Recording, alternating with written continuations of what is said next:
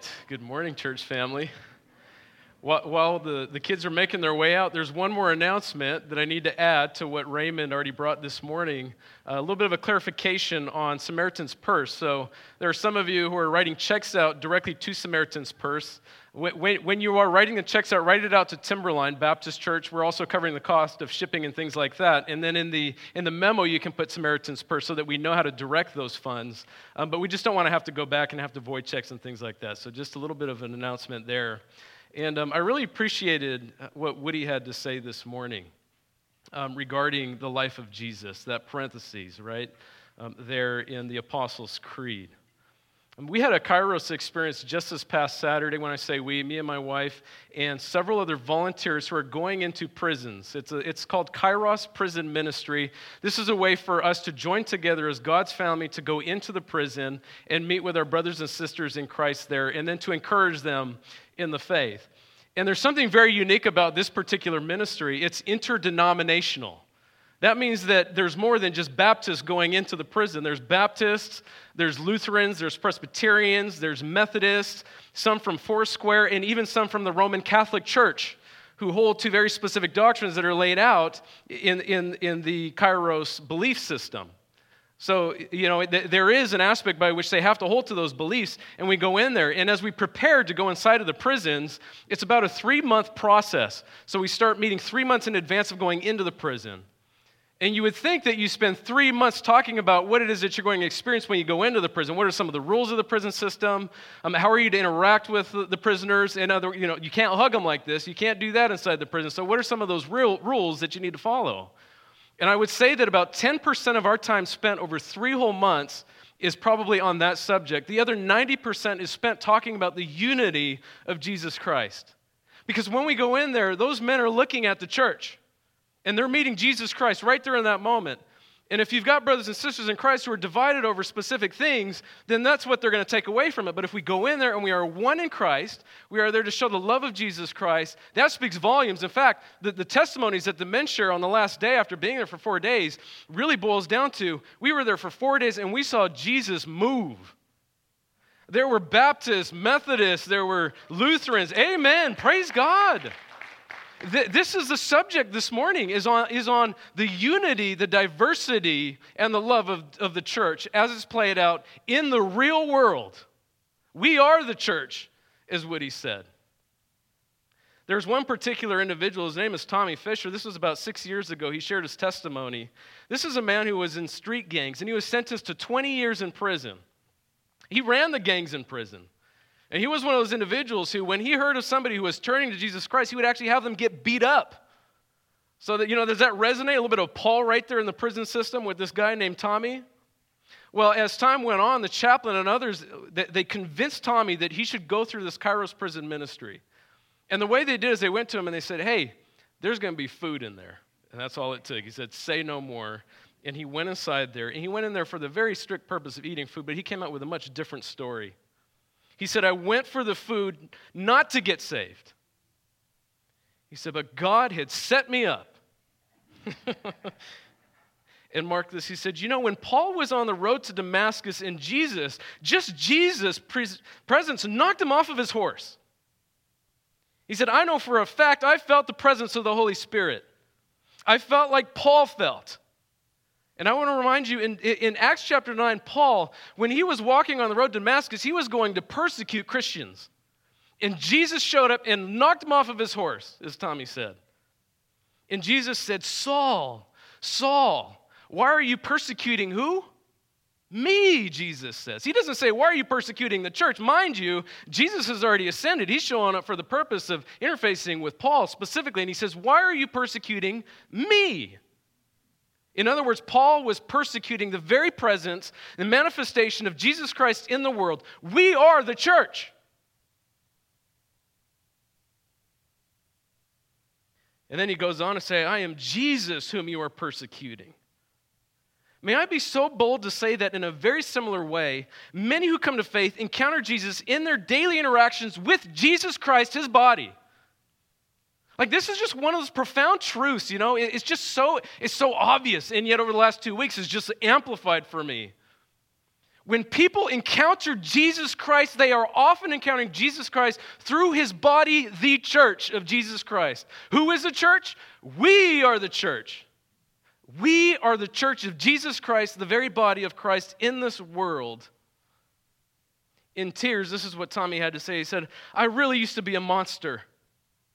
The only reason I don't know if I killed a man is because I didn't go back and ask him if he died, because he had shot many people in his life. But ministries like Kairos go inside them walls and they show a man God's love. Man, if I could just tell anybody about Kairos, it's this: it changes lives. God gave back my life, and I am happy for it, is what Tommy said.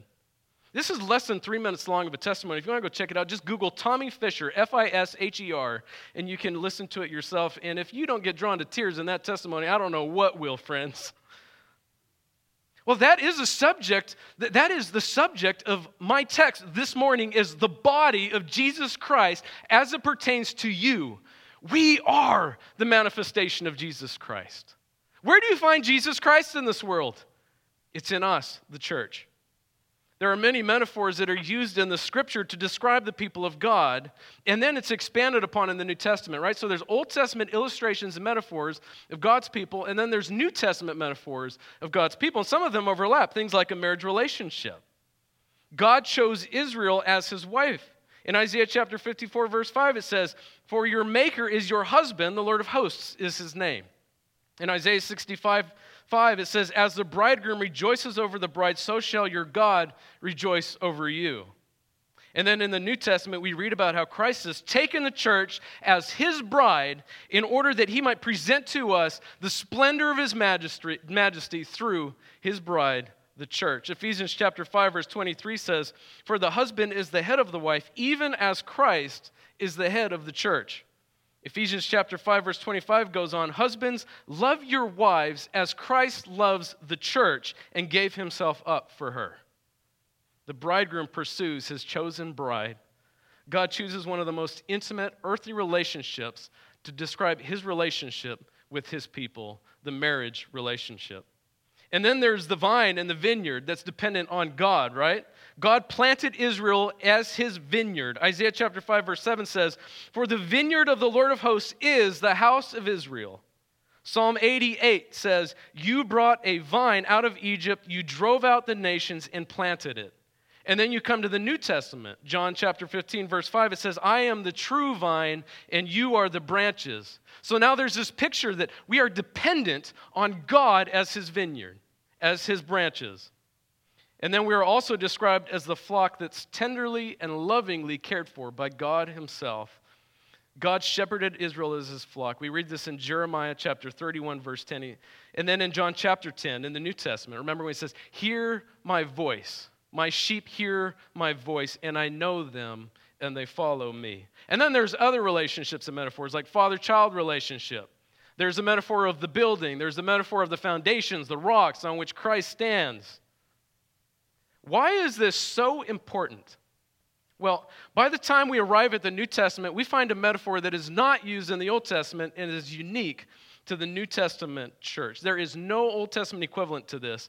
We are, as Paul loves to say, the body of Jesus Christ.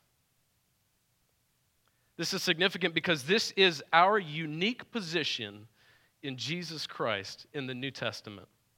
The church is not a building. It's not a structure. It's not an organization. Who is the church? We are the church. The church is a communion. It is a fellowship of believers.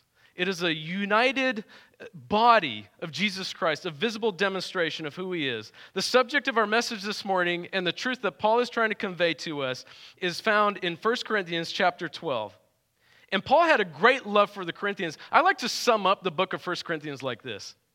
Okay. A surprising letter to a messed up church. That's how I like to summarize it, because the way that Paul pursues that body of the Corinthians there is in a manner of love. He's speaking clearly to believers, people who have faith in Jesus Christ. But if you were to take a laundry list of the issues that they were dealing with there in that Corinthian church, you would be far from removed to think that they have anything to do with Jesus Christ. And yet, Paul recognizes them as those who have faith. They were dealing with things like human philosophy, and they tried to bring that into the church. They created little cliques under certain teachers. I'm of this person, and then we're of this people, and then suddenly you have all these different cliques formed within the body of Jesus Christ. They tolerated sin, and they lacked accountability for one another and for themselves. And as a result, they became gluttonous, they were drunk, they dealt with sexual evil, and they allowed the same sort of pagan worship and idolatry that was happening right outside those doors to infiltrate the body of Christ. They were carnal, they were selfish, they were heretical, and they were divisive. To sum it up, they were craving into the same pressure as the culture that was around them. It was just knocking all around their footsteps. And when we get to chapter 12, Paul focuses attention on the abuse, the negligence, and the ignorance of spiritual gifts, and he reinforces for us the doctrine of the church. The doctrine of the church. We are one with Christ. We are one body, baptized into one spirit, and each of us are crucially important to demonstrating Jesus Christ in this world right now. So with that, I'm going to ask you to stand for the reading of God's word. We are in 1 Corinthians chapter 12, and we're going to cover verses 11 to 27. 1 Corinthians chapter 12, starting in verse 11. All these are empowered by one and the same Spirit who approaches to each one individually as he wills. For just as the body is one and has many members, and all the members of the body, though many, are one body, so it is with Christ. For in one Spirit we were all baptized into one body, Jews or Greeks, slaves or free, and all were made to drink of one Spirit. For the body does not consist of one member, but of many. If the foot should say, because I am not a hand, I do not belong to the body, that would not make it any less a part of the body. And if the ear should say, because I'm not an eye, I do not belong to the body, that would not make it any less a part of the body. If the whole body were an eye, where would the sense of hearing be? If the whole body were an ear, where would the sense of smell be? But as it is, God arranged the members in the body, each one of them as he chose. If all were a single member, where would the body be? As it is, there are many parts, yet one body. The eye cannot say to the hand, I have no need of you, nor again the head to the feet, I have no need of you. On the contrary, the parts of the body that seem to be weaker are indispensable. And on those parts of the body that we think less honorable, we bestow the greater honor. And our unpresentable parts are treated with greater modesty, which our more presentable parts do not require. But God has so composed the body, giving greater honor to the part that lacked it, that there may be no division in the body, but that the members may have the same care for one another. If one member suffers, all suffer. If one member is honored, all rejoice together. Now you are the body of Christ and individually members of it. Amen. Let's pray. Father, we thank you for your word. We thank you for your church. We thank you that we are all here under the same one Spirit of Christ. That we've been baptized into the body of Christ, and we get to all drink of your Spirit. We are now the temples of the living God. God the Spirit living in each and every one of us. Lord, your church is marked by your Spirit, and each one of those in here who have put our faith in Jesus Christ are marked by your Spirit. We are of the church, Lord. So may you exalt the message this morning as we take a deeper and closer look and a more reverential significance of your body. Lord, we thank you. Be with the pastors as well at the North American Baptist Conference that's taking place this weekend. Be with Pastor Nick, Pastor Gorman, the Powell family, and others who are going to be there today. And we trust that you've blessed their time together. Lord, we thank you for our time together, and may you fill us with your truth. In Jesus' name, amen. You may be seated. Well, this is the topic this morning. It is the body of Christ. Paul loves this illustration of the body, doesn't he? 1 Corinthians chapter 12, verse 12. For just as the body is one and has many members, and all the members of the body, though many, are one body. And I think of the human anatomy. It's just so fascinating to me to think that there's just one single cell egg. One cell. And a sperm meets that one cell, and then that one cell divides into two, and then that two into four, and then that four into eight, and and then it just, and then you do the math, right? It just exponentially, it just explodes over time. And each cell knows exactly where it belongs. I mean, it's not like that one egg just becomes 2 eggs, and then 4 eggs, and then 8 eggs, and so on. No, as that cell multiplies, there's intelligence behind it. Like at some point, the finger is formed. And you can point at people because you've got cells that know exactly they belong right there in the finger. It's quite fascinating to think that one cell has all the information needed to create the entire human anatomy. 100 trillion cells. Don't try and count that in one day. 206 bones, 600 muscles, 78 organs. We have about 100,000 hairs on our head. I'm not going to get into that. And we have 9,000 taste buds. It's quite fascinating to think that those cells knew exactly where they belonged within your own body. You see, that energy, that instruction by which the body operates stems from the head, right? So when I move my arms around, when I'm pointing fingers at people, it's not because my finger has its own mind and is doing this thing. No, it all comes from its source, the head. I've never seen anybody who you could call a person who lacks a head. I've seen people who don't have an arm, and they're still a person. But the head is a very crucial and important part of the body. Colossians chapter 1, verse 18 says, "And he is the head of the body, the church.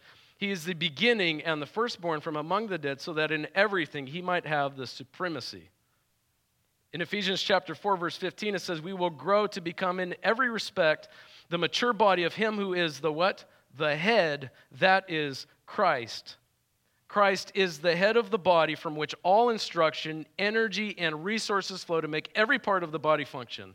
Jesus is the head. He is the head of the living body, his church. Who is the church? We are the church. Jesus is the head of his church, his body. And then he goes on to say, at the end of verse 12, "So it is with Christ." He says, so it is with Christ, right? Very similar to Paul when he encountered Jesus, he said, "Why are you persecuting me?" Like what would fit here is not so it is with Christ. What would fit here is so it is with the church. Paul is speaking of the church, and yet he substitutes those words, the church, and he says, so it is with Christ.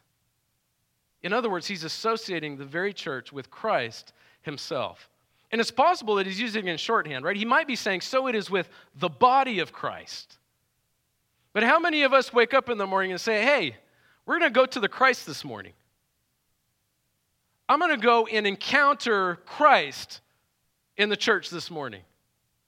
Well, I think Paul is saying something very significant in this passage. I think he's saying the church is the representation of Christ, right? And just at a risk of sounding like this some mystical thing, weird incarnation thing, there's more to it than just that, and I'm going to get into that in a moment. He doesn't say so it is with the church. And what he's emphasizing is this, that you and I, as believers, are one with the living Christ. We are one with the living Christ.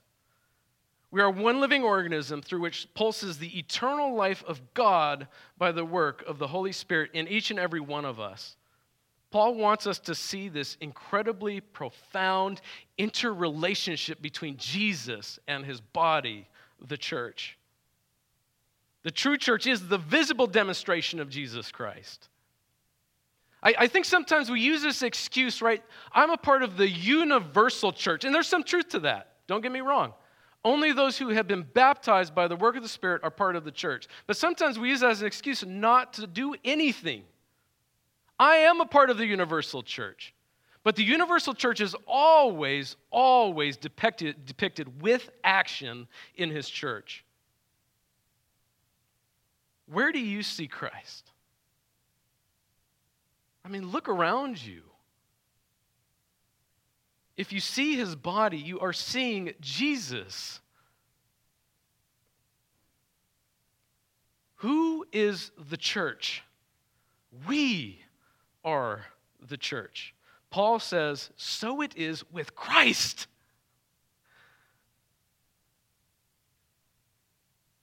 I don't want to create this weird, like I said, incarnation thing where like we're just this weird incarnation of Jesus Christ. But we are a very, very real display of Jesus Christ in this world. In a similar way, Jesus was a visible demonstration of the Trinity. You remember that? Colossians chapter 2, verse 9 says, in him all the fullness of the deity dwells in what? Bodily form. So it's not this weird spiritual thing that Jesus is representing the Trinity. What it's saying is, in his bodily form, Jesus represents the fullness of the deity, Father, Son, Holy Spirit, in bodily form in Jesus Christ.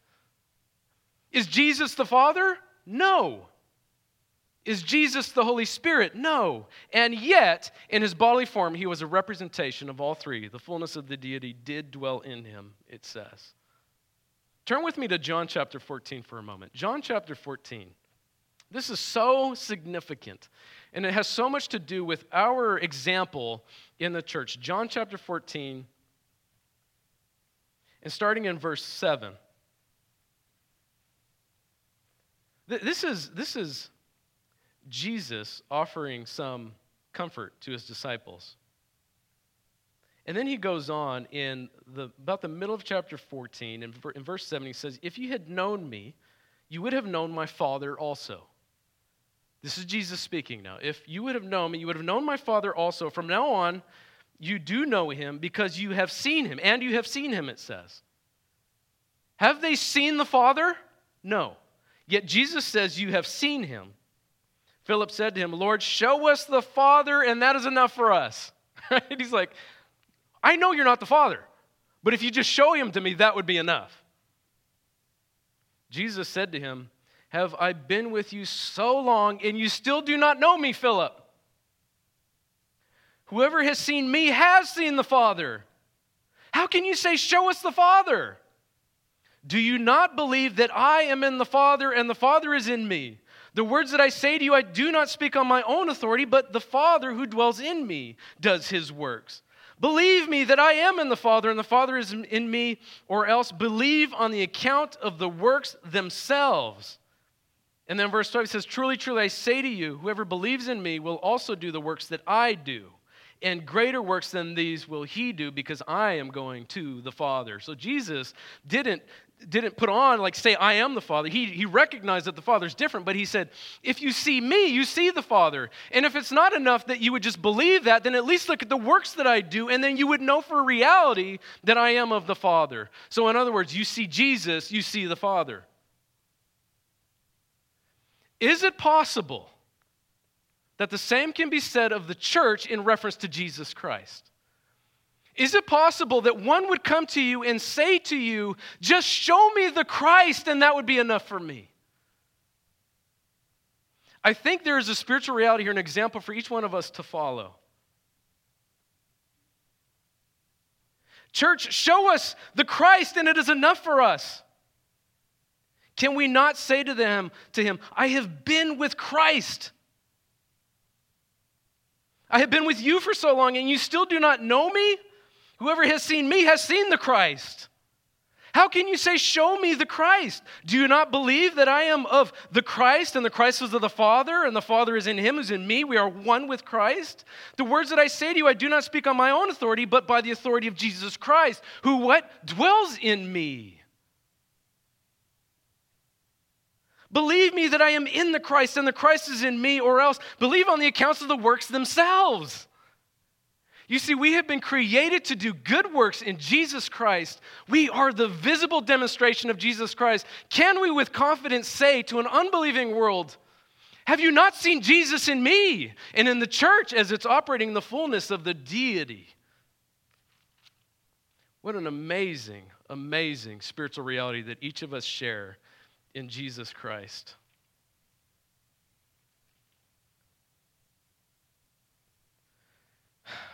Where does the world see Christ? I mean, serious question. Where does the world see Jesus Christ? Well, I confess to you that I don't do this very well.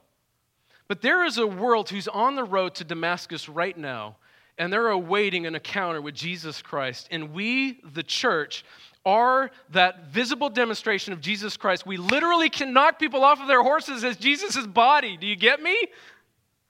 It's an exciting thought that you have been created for that purpose, to just generate more worship towards Jesus Christ.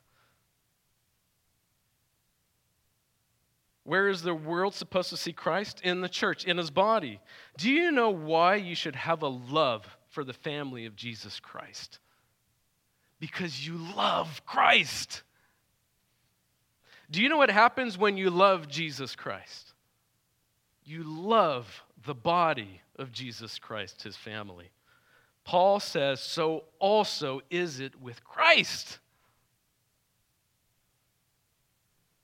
You know, I was doing a study of the Samaritan woman just recently, and this was one of those rare occasions where Jesus, after encountering somebody, told them plainly, I am he. When the Samaritan woman said, when the Christ comes, he will make all things right. Jesus just plainly said, I'm he. I mean, I just think of that. Just think with me for just a moment, okay? Just think with me. Jesus walks in the room. The Jesus in bodily form walks in the room, and what are you going to do? What are you going to think? How are you going to feel? I mean, I think there are some people that would just joyfully run up to him, knowing that he is the one that loved them since the foundation of the world. I don't think my reaction would be that way. I've seriously considered this. I think if Jesus walked in the room in bodily form, I think I would be fear-struck. He knows everything about me. He knows the good, he knows the bad, he knows the ugly. And I would be fear-struck that the God who created everything, the universe and everything in it, who created me, knows everything about me. He has the power over my soul. And then this is how it plays out in my mind. That he would lay his hand on my shoulder and he'd say, don't be afraid. And that would be one of the most comforting words for anyone to hear, because I know that I am one of his. Now, I'm not saying that we should be questioning our salvation before Jesus Christ. I think Jesus tells us that we can know that we have salvation through him. But there's this reverential fear that grips you when you're in the presence of Jesus Christ. Does that same reverential fear play itself out in the world? We are the body of Jesus Christ. The church is extremely significant to the world. Both individually and collectively, we all have a part to play in it. So let's turn our attention now at the distinguishing characteristics of the church. So what does the church look like now, given that? Paul wants us to see the church, that the church is marked with unity, that is a oneness, that the church is marked with diversity, that we are all individually different and we rely on each other to make up the fullness of the body, and that we are to be marked with love for Christ and love for one another. First, let's look at Paul's demonstration of unity. He wants us to understand that the body is one. 1 Corinthians chapter 12, verse 12 and 13. For just as the body is one and has many members, and all the members of the body, though many, are one body, so it is with Christ. For in one Spirit we were all baptized into one body, Jews or Greeks, slaves or free, and all were made to drink of the Spirit. Now, I know that these words, unity, diversity, and love, they've all been hijacked by our society. They've been hijacked. People are making something of them that they're not. Unity is just this hot topic, right? We look at the families around us. We look at politics. We look at friends. We look at marriage relationships. And there's just so much division all around us. We don't really hear very many success stories of unity. We hear a lot about division. And yes, even in the church, there's somewhere between 2,000 and 9,000 denominations, if you just do the research on it, depending on who you look at.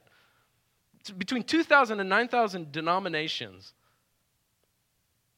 Now, we were just in John 14. Just fast forward just a moment. John chapter 17 and verses 20 to 23. I'm just going to read this to you very briefly. It says, I do not ask for these only, but also for those who will believe in me through their word. That's you and me, by the way. We are the ones who have come to believe Jesus Christ through the word of the apostles, that they may all be one.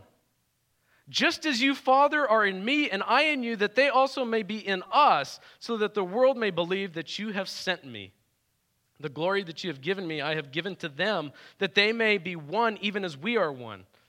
I in them, and you in me, that they may become perfectly one, so that the world may know that you sent me and loved them even as you loved me. Amen. There's this intimacy. Like we're eavesdropping right now into the prayer of Jesus Christ with the Father. There's this oneness, this amazing unity that Jesus experiences with the Father. And he's saying this kind of unity that we experience, he's praying would take place within the church. The church, Christ, Father, all one. the church being marked by the Holy Spirit, there's a question that just begs the question, does it not? Has this prayer been fulfilled? Are we still waiting for this to happen?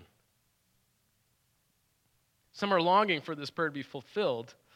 And so there are many thoughts that are probably infiltrating your minds right now. Well, that can't be true. Look at the world around us. Look at the church. And as tempting as it is to think that we can do it on our own, we can't. We think we can organize it and just do it, We can prescribe ways to make church work. We can prescribe religious patterns, thinking, communion, tithing. We can prescribe our own attitude, just check a box, do my part, I'm done. But that's not what Paul has in mind here. Look how Paul defends God's promise of unity in verse 13. For in one Spirit, we're all baptized into one body, he says. The indwelling Spirit of Christ. Now we are forming a more appropriate union. We are forming a more appropriate visible demonstration of it. We cannot divorce verse 12 from verse 13. In other words, there's a oneness. But Paul's description of that oneness is revealed to us in verse 13 when he says we've all been baptized into one Spirit. One Spirit.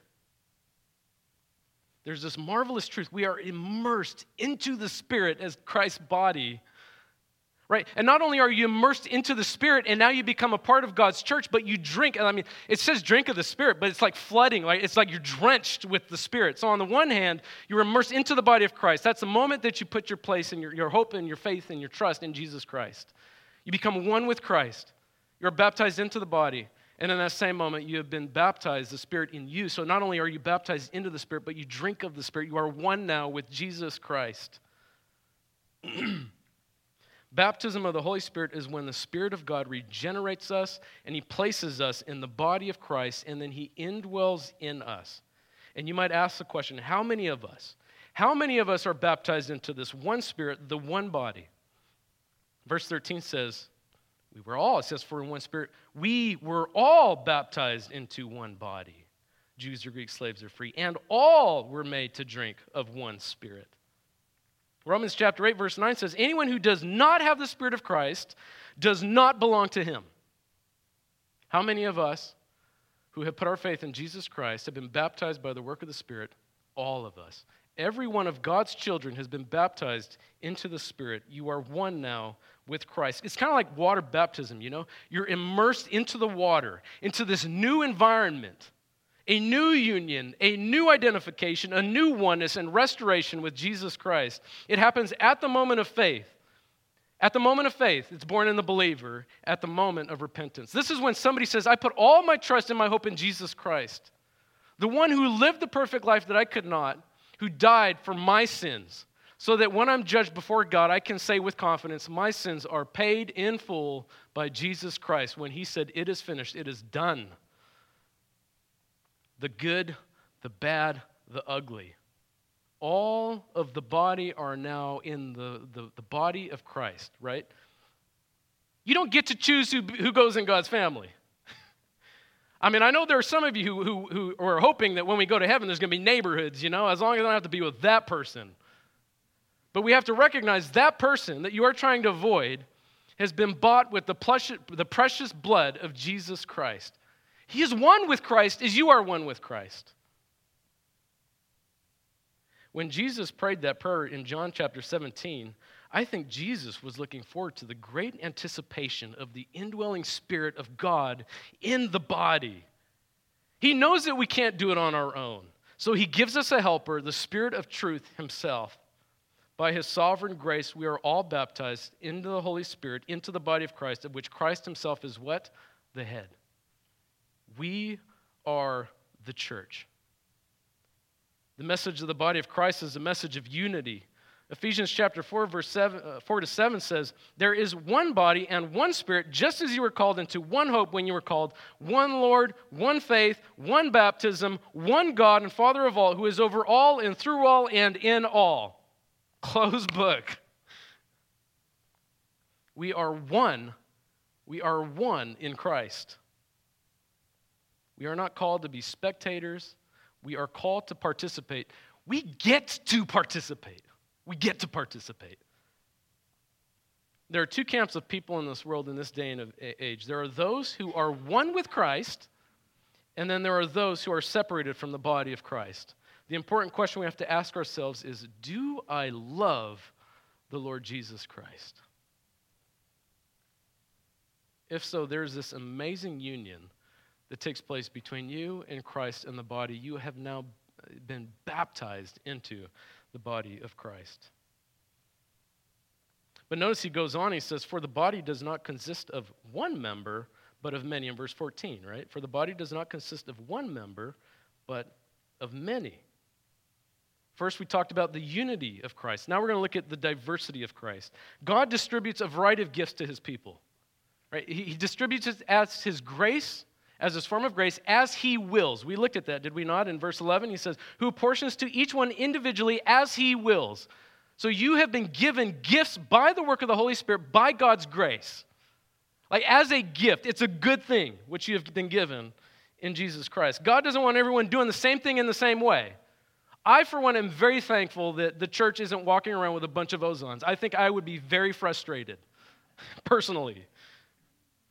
And there are two vantage points that Paul gives in this passage. The first vantage point is this: I am insignificant, I am insufficient, or I am unnecessary. That's vantage point number one. Vantage point number two is I think very highly of myself. So let's look at vantage point number one. It's critical that you minister in the energy of the Holy Spirit because you individually are irreplaceable in God's body. For the body does not consist of one member, but of many. If the foot should say, because I'm not a hand, I do not belong to the body, that would not make it any less a part of the body.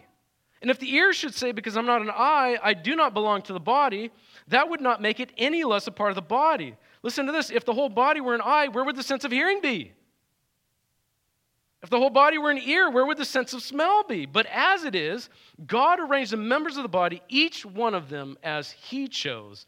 If all were a single member, where would the body be? There's a diversity in this. And I just want to take a moment, and I just want to honor those who are serving behind the scenes. Those who have a invisible ministry, as I like to put it, right? There are those who have visible ministries. You get in front of a crowd, it's, anxiety, all that stuff accompanies it, sure, but it's very visible. There are many people in the body of Christ who are performing functions. They are exercising their spiritual gifts given to them by God's grace, and they are to be honored. They are to be honored, it says, with more honor even.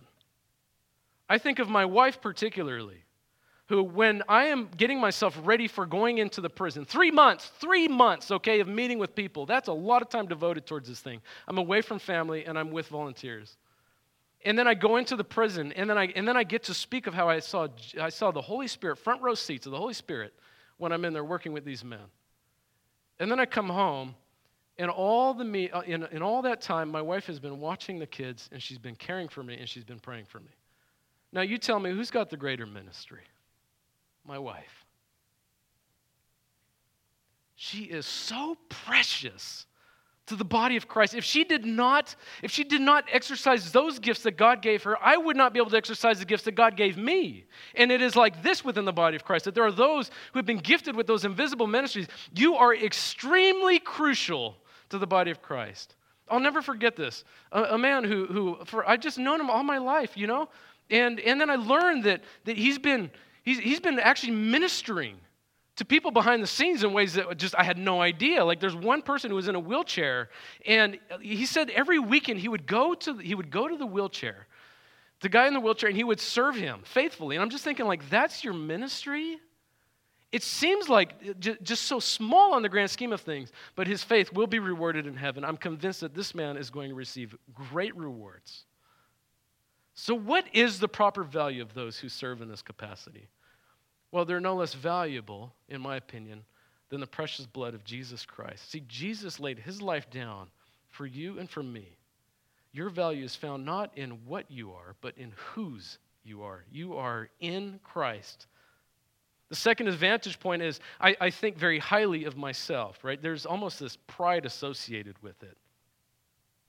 The eye cannot say to the hand, I have no need of you. nor again the head to the feet. I have no need of you. On the contrary, the parts of the body that seem to be weaker are indispensable, and those parts of the body that we think less honorable, we bestow the greater honor, and our unpresentable parts are treated with greater modesty, which our more presentable parts do not require. Let me just stop here for just a moment. I feel like, and this could be wrong, but I feel like people, generally speaking, will exalt the visible ministries, right? Now, I love receiving encouragement from the body. I love it, and I encourage you to continue to encourage your pastors. I do. But are we distributing that same level of encouragement evenly across the body? Or are we only going to those who we see God working in? I can tell you as a fact, there are those in this body right here who are devoting themselves to these sort of ministries, and they require more honor. We bestow the greater honor to those unpresentable parts. That there may be no division in the body, but that the members may have the same care for one another. If one member suffers, all suffer. If one member rejoices, we all rejoice together. There is no room for hierarchy in this, right? It's not like over time you build this hierarchy of spiritual giftings. Like you go from the less visible ministries, and then the next step in your career growth as a Christian is, public speaking. And then above that, there's, the gift of tongues and all this stuff. Like it doesn't work like that. That's not what God is saying. If you are so gifted that everyone has to be as gifted as you, then you're missing the point. If you are the standard of spiritual maturity in the church by which everyone gets measured, then I would say you are closer to an infant than you think. None of us should be bored in the body of Christ. We all have a part to play in the body. The eternal weight behind everything you do is so extremely significant. We should be excited about this, no? And I'm not saying you're not. I'm just saying we should be. We should be, and we are excited about these things. Find the place for you to exercise those God-given gifts that God has given you, and don't be ashamed of it. Do not be ashamed of those gifts that God has given you. You are so extremely crucial to the body. I want you to experience the great joy that comes from serving Christ. This brings me lastly to love. How effective is unity and diversity without love? Well, I would suggest it can only go so far. Love is a distinguishing characteristic of the church. I've been in an organization now as the most of my career, and there's a lot of diversity in that particular career path. There's a lot of unity in that particular career path. But I would say that the love of the church is unmatched. The love of the church is unmatched. You cannot find this kind of love in God's body in an organization. Look what love looks like in the context of the new covenant. John chapter 3, verse 34 to 35, Jesus says, "A new commandment I give to you." He goes on, "By this all people will know that you are my disciples if you have love for one another." How is it that people see the body of Christ? It's through your love for one another. Jesus says this kind of love is not an option. It cannot be replaced. 1 John chapter 4, verse 7 to 12 says, "Beloved, let us love one another. For love is from God, and whoever loves has been born of God and knows God. Anyone who does not love does not know God, because God is love. In this, the love of God was made manifest among us, that God sent his only Son into the world so that we might live through him. In this is love, not that we have loved God, but that he loved us and sent his Son to be the propitiation for our sins. Beloved, if God so loved us, we also ought to love one another. No one has ever seen God. If we love one another, God abides in us and his love is perfected in us." Have they seen the Father? No. Have they seen the physical Jesus in front of them? No. But if we love one another, God abides in us, it says, and his love is perfected in us. It is the foundation, the undergirding of unity and diversity is love. If love is absent, then everything falls on its head. But with love, we become now that visible demonstration of Christ. I want to conclude with just a short story. This happened just this past week, okay? And I can't be boasting, and you'll see why here in a moment. So I was on my way home to get measurements on my brakes. I've got a European car that is probably older than it should be. I probably should just replace the thing as much as I'm spending on it, but there's these calipers on there that are very difficult to find. And so I'm just trying to get a quote for the brakes to get them replaced. And I had to go into Les Schwab to get the quote from them, and they need to take measurements. So they said, I can't just tell you because your car is very unique, and so we got to take measurements and all that stuff. And so how long does it take to take measurements on brakes? 5 minutes, maybe 30 minutes tops, right? So I go into the Les Schwab, and I'm sitting there, and I'm thinking, they're going to be done with it. Give me the quote, and I'll be out on my way. I got work to do. I got my family to get back to and all this stuff. This is about noon now. And 30 minutes passes by, and nothing yet. And my car's, they took my car in. The car's not there, so that it's sitting somewhere. And so I'm starting to get frustrated now. I'm starting to get frustrated. And this guy walks in. His name is Chuck. And they had this old, cowboy film thing on, right? Very Les Schwab-y style. And Chuck came in and he said, well, I'm on my phone just perusing. And almost belligerent Chuck, right, just comes in and says, wow, I haven't seen this video and this stuff in a long time. And it's only me and him in there. I'm like, dude, keep it down, right? It's just you and me in here. But I remember thinking in my mind, no, I'm going to put my phone down. I'm going to give this guy attention right now. I'm just going to listen to him. I'm going to listen to his story. And so then I strike a conversation with him. Long story short, okay? He was a trucker for a long time, grew up in the Puyallup area, and he's retired now. And he was telling me stories about how with his trucking, career, there were times where he was getting paid 3 times as much as normal because of the nature of it. And I'm like, well, that's probably why you're retired right now, huh? He said, nope. He said, that's not why I'm retired. He said, I'm retired because I had to get heart bypass surgery done, and there's no way that they'll let me drive that truck after that. So then I was thinking, now I must explain the gospel to him. I must. So then I asked Chuck, I said, Chuck, can I ask you a heavy question, a weighted question? Where are you going to go when you die? And he said, I don't know. I think heaven. He said, I'm at peace about it. And I thought, okay, why are you at peace about it?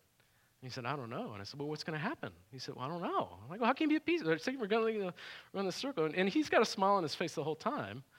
And then I asked him, are you a person of faith? And he said, I used to go to church all the time. And I said, well, you know something about God then? And he said, yes. And I said, well, God, he tells us what his perfect law looks like. He tells us what righteous living looks like. And we walked through the 10 Commandments. And we both just walked through and said, yep, we failed there, we failed there, we failed there, Yep, in a way we failed there too. And I came back and I said, all right, so you're going to die. You're going to be faced before your judge. How's that going to look for you? And he said, well, I don't know. And I'm like, you just told me how that's going to look for you. And then it dawned on him that he will be judged. But then he remembered, not me, he remembered. He said, well, that's why Jesus came into the world. And I said, amen, hallelujah, praise God. What did Jesus do so that you don't have to be judged in that manner? And then he went on to explain that Jesus died for his sins. And then I added to that, I said, not only did he die for your sins, he lived the perfect lifestyle that you can live. He lived the perfect righteous life that you can live. And then he died on the cross for your sins, and all your sins now have been paid in full by Jesus Christ. And not only that, but he was resurrected. He was resurrected and he's alive. So you can trust and know that Jesus is exactly who Jesus says he is. And then he went on to talk about his history at the church. And then I came back and I said, Chuck, I'm going to ask you again, what's going to happen to you when you die? And he proceeded to say, I don't know. And I'm just thinking, I'm just frustrated already, Look, the whole reason why I even decided to listen to Chuck was I'm thinking, they already took 30 minutes of my time, Les Schwab. There's nothing you can say to me, Chuck, that's going to upset me, so let's have this conversation. That's where my mind is going, right? Sinful. But thank God he takes sin and he makes good out of it. So after it was all said and done, I'm just like, that's why. Okay, anyway. So then I just say, Chuck, we just talked about this. What's going to happen to you when you die? How are you going to be judged? And we walked through it all over again, and then you could just see it click in his mind. And a big smile, the biggest smile I've seen on Chuck in the hour and a half I spent with him there as they're measuring my brakes. The biggest smile I've seen on his face, and I'm thinking, God just took hold of him right there. And I said, Chuck, can I pray for you right now? And he said, yes. And I laid hands on him, and I prayed. And I kid you not, the moment I said, in Jesus' name we prayed, Les Schwab comes down and says, we have your quote. Tell me that doesn't strike a chord with you. And then I called my wife, and I confessed everything to her. And I said, that man was on the road to Damascus. And he was knocked off of his horse. all because I decided to take a moment, and albeit out of frustration, mind you, but there was a Spirit-led device in all that, right? I'm sharing that. There's ugly sometimes in the ministries that we do. But I want to ask you this question in concluding. What are your gifts? What are the gifts that God has given you? I don't think he wants that to be a mystery to us.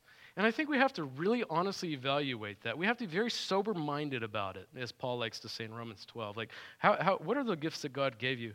And what are the ways that you can reflect God's glory with those gifts? And in what way do they intermingle with the church? Like, I know that for me, I can't exist apart from everybody else in the church. You all collectively add value to the gift sets that I have. And so in what ways God, so when you find yourself frustrated with somebody in the body of Christ, could it be because they have a different set of gifts? Could it be that they think differently than you in terms of how, I can tell you those Lutherans, those Methodists, especially the Roman Catholics, we have very different doctrinal differences. But when we come into the prison, we are all very much aligned. We know whose we are, and we know what the purpose is of us going in there, and it becomes a powerful testimony of the body of Christ. With that, let's pray. Father, we thank you for your body. We are your church. As Paul said, so it is with Christ, so it is with the church.